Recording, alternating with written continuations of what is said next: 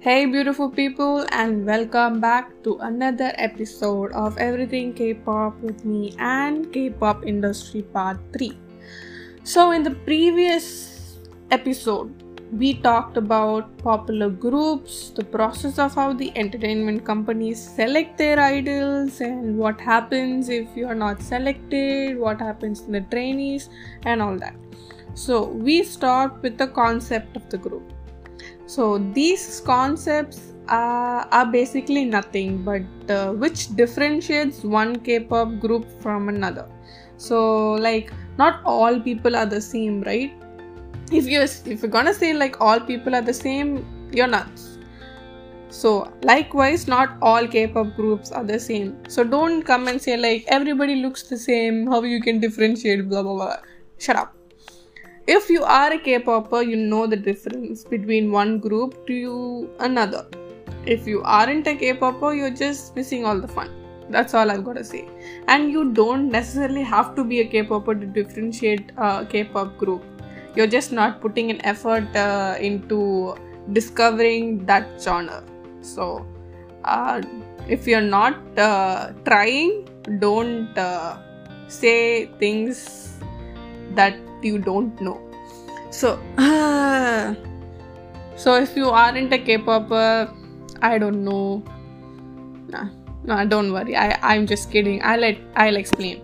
So there is nobody like you in the entire world. Like nobody exactly like you exists in the world. So, but there are certain people who have the same characteristics as you, or they have the same likes as you and dislikes as you.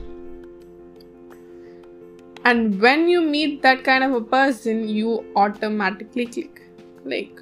Don't you? So in the same way, there are groups who have their own concepts, and people who like those kind of a concept click. See, K-pop is not only all about the looks. It is also about what the group represents, what kind of a music they produce, and how they produce it, and how they portray it. For example, let's take a boy group, to name a few, 80s. So if you know 80s, you know that these guys MVs, like music videos, are always full of power and always full of that raw men energy and very bold, right? So that is their concept. And another example would be let's say Twice. So Twice, the girl group, always have a bright cute concept in their music videos, and those who like pretty cute bright music, they click with Twice. But there's one thing that you should remember, that these concepts can always change. Like groups who had powerful concepts can change into bright concepts and a lively concept. And groups who had a bright and lively concepts can opt for a bold concept. I hope you understand what I mean, and I've said concepts like 100 times now. So to make it simple for you to understand, if you still don't know what I mean, let's take BTS. So the past BTS music videos are very different from the present BTS music videos. So like the present BTS are very lively, bright, and very peppy, right?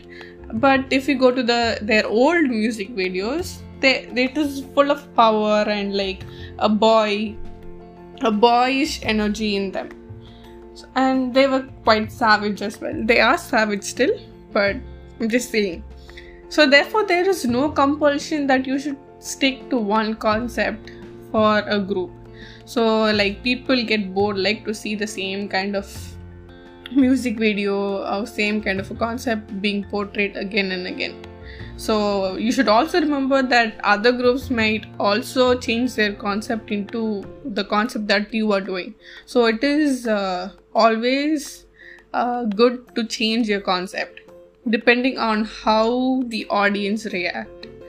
It's always a trial and error process. Like, you can do it, you can see if the audience are liking it, you can do another one, or you can do something else, or you can go back to your own concept. Like, who doesn't like change, right? But what we gotta know, that concept of a group is very important for any debuting group. So these debuting groups are those who are coming new into this industry, and there are already like a large town, large village of the groups. So these debuting group must have a concept that makes them stand out from the rest and not to mingle with the rest. The audience should find them fascinating. Like they shouldn't find them like, okay, I've seen another group do this. No, you shouldn't mingle. If you mingle, then it's over. So I guess we are clear here, right? Yes, let's move on. Every new release is called a comeback. We are all quite familiar with this, but for those who aren't, it basically means if you are an existing K-pop group and you come up with a new single, album, or a song, they are called comebacks. And typically one promotional song from the album is released in the form of music video, and that is referred to as a comeback as well. And this song is where the group performs at different music shows several times a week after the release to promote their comeback and to promote the song to more people. So if you're wondering, music shows, well, what happens there? Well, we'll cover that in the next episode. So stay tuned, you guys.